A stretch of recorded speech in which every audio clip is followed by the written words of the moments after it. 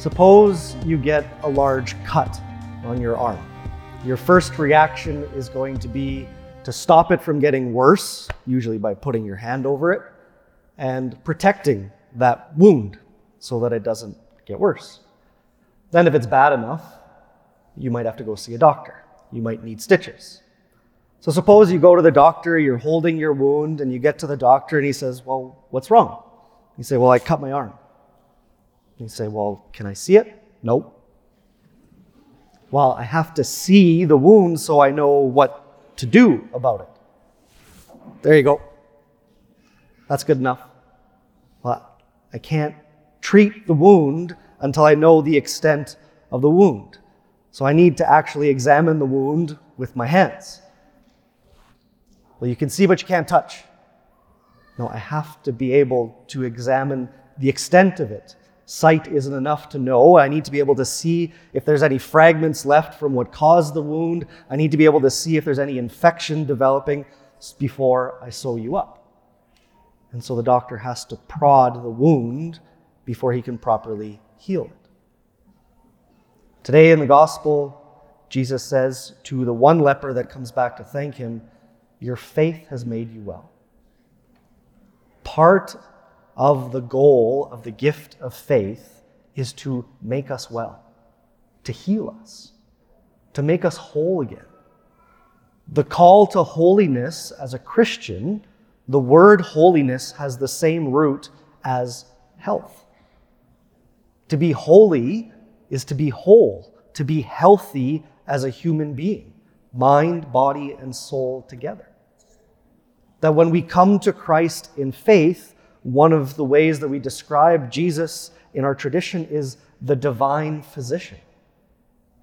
That he is the one that is to bring health to us completely. That it's through faith that we believe we find the fulfillment of what it means to be human, to be alive.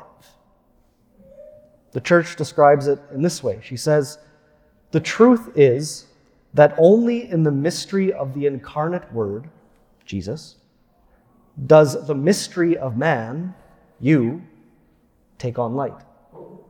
Christ fully reveals man to man himself and makes his supreme calling clear." What are they saying? It is only in encountering Jesus that the mystery of our existence becomes clear. It is impossible for us to even fully understand ourselves, let alone all of creation.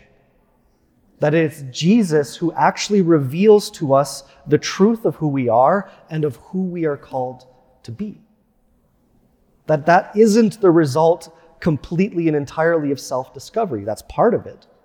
But we will never find wholeness, we will never find holiness only by self-discovery. It comes through faith in Jesus Christ. By faith, we are made well. In our Catholic life, we have two sacraments of healing. With the sacrament of the sick, if you've never witnessed it or you've never received it, this is the prayer for the anointing, the one that mirrors the prayer of consecration when the sacrament is administered. These are the words of the priest. It says the person's name, and then through this holy anointing, may the Lord in his love and mercy help you with the grace of the Holy Spirit. May the Lord who frees you from sin save you and raise you up. That is the grace given through that sacrament of the sick. Why? Because when you are suffering in body or in mind, it wants to divide you. Right? When you are suffering in body or in mind, it opposes itself to your soul.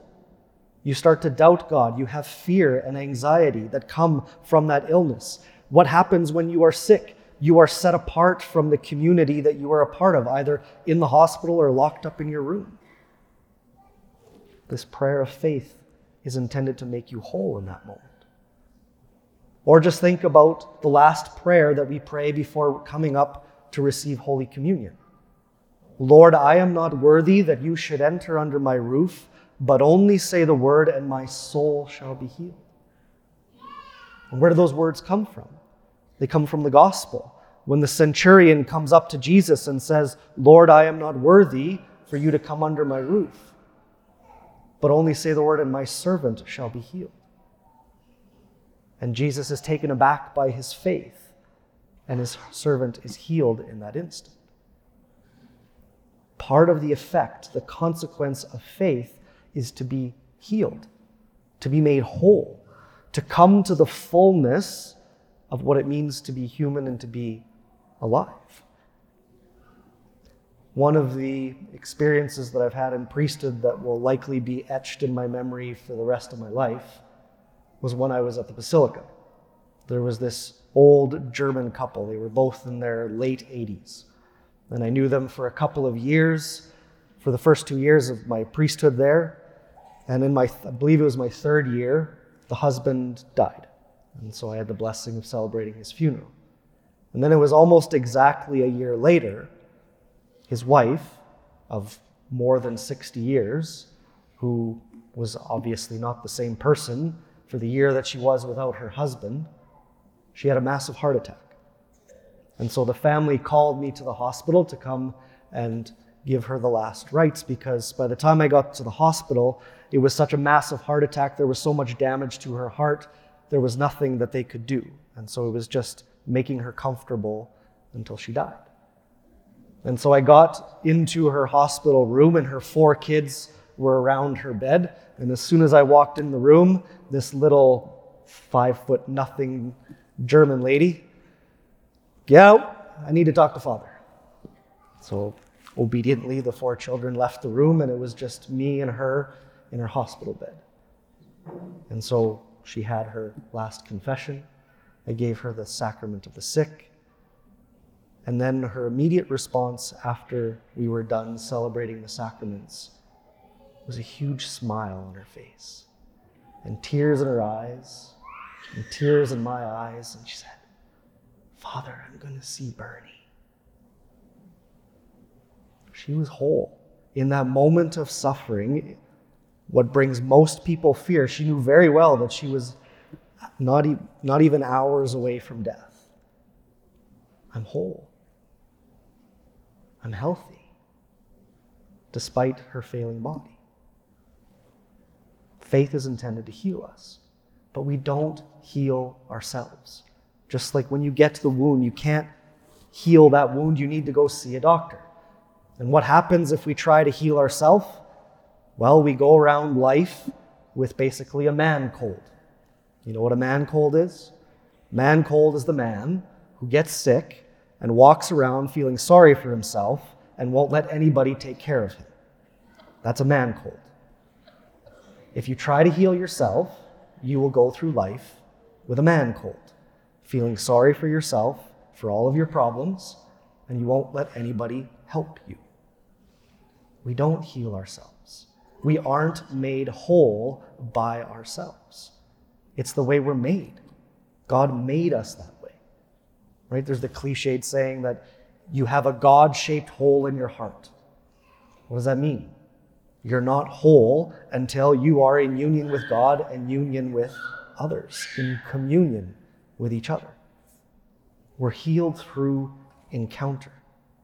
But we live in a world that promotes and encourages self-creation.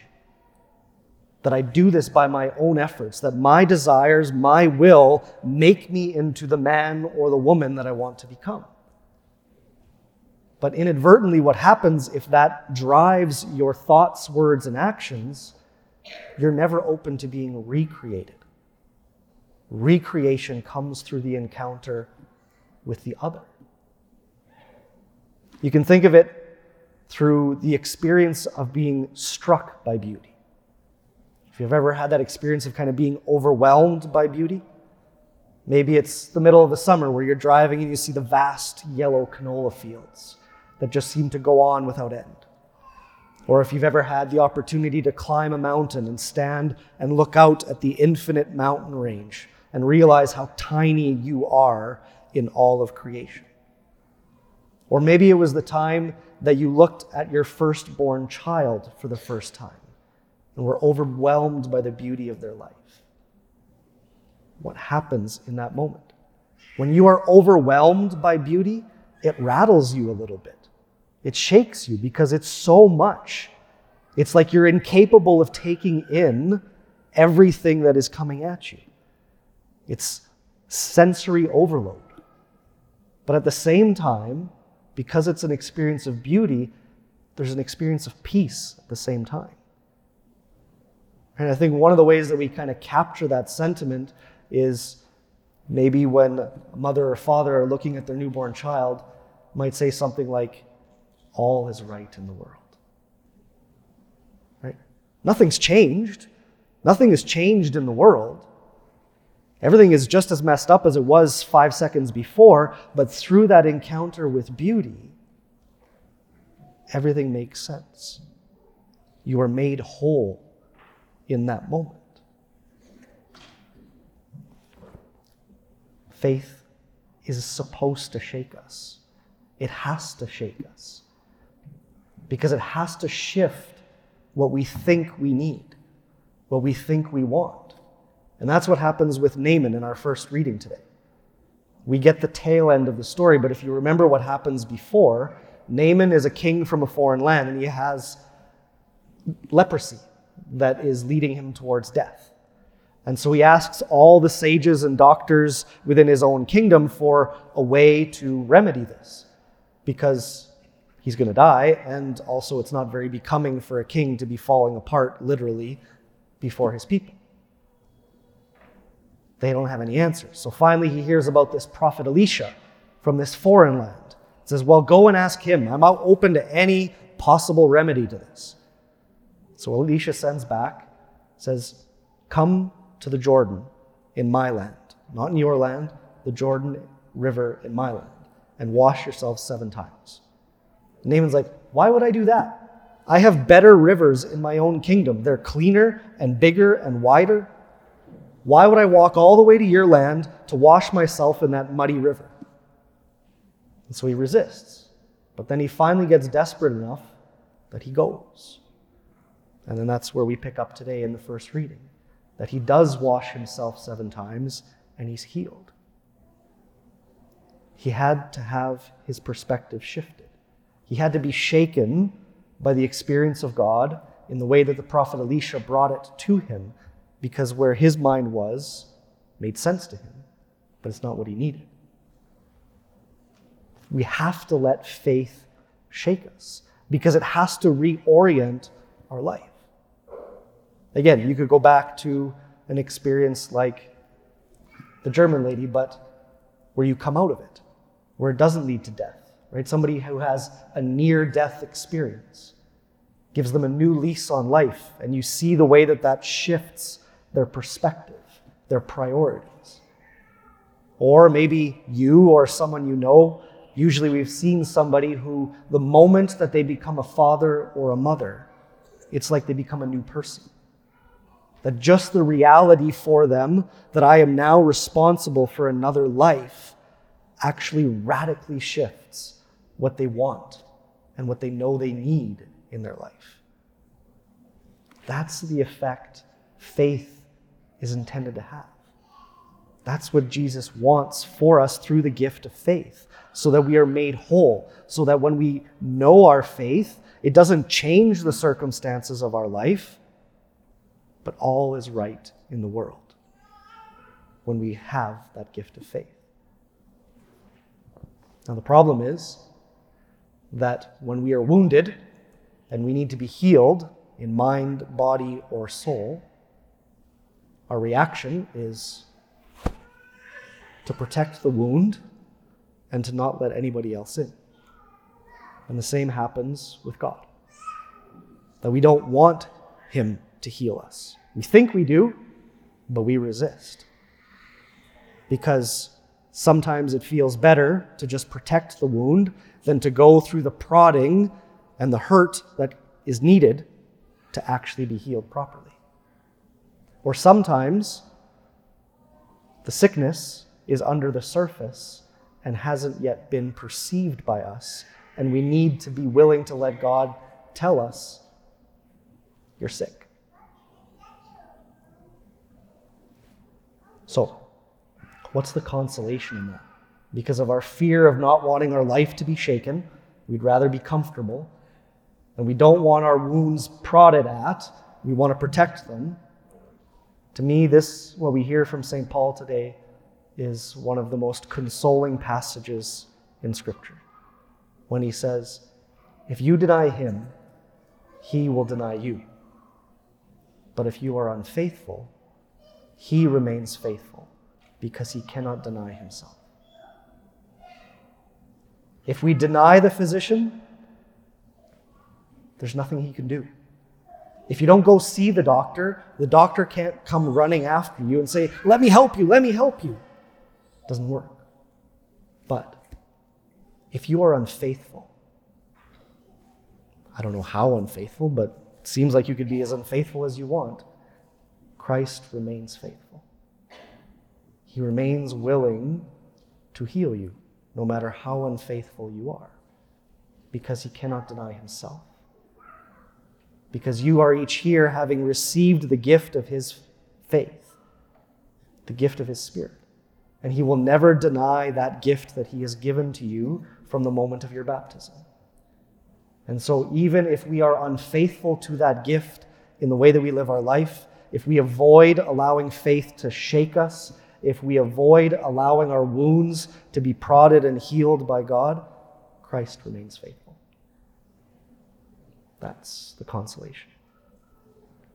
So, when we go back to the questions, does your faith in Christ make your life better?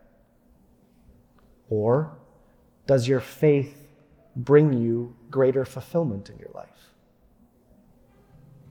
Does your faith make you whole? If it doesn't, maybe there's some healing that's needed in your life.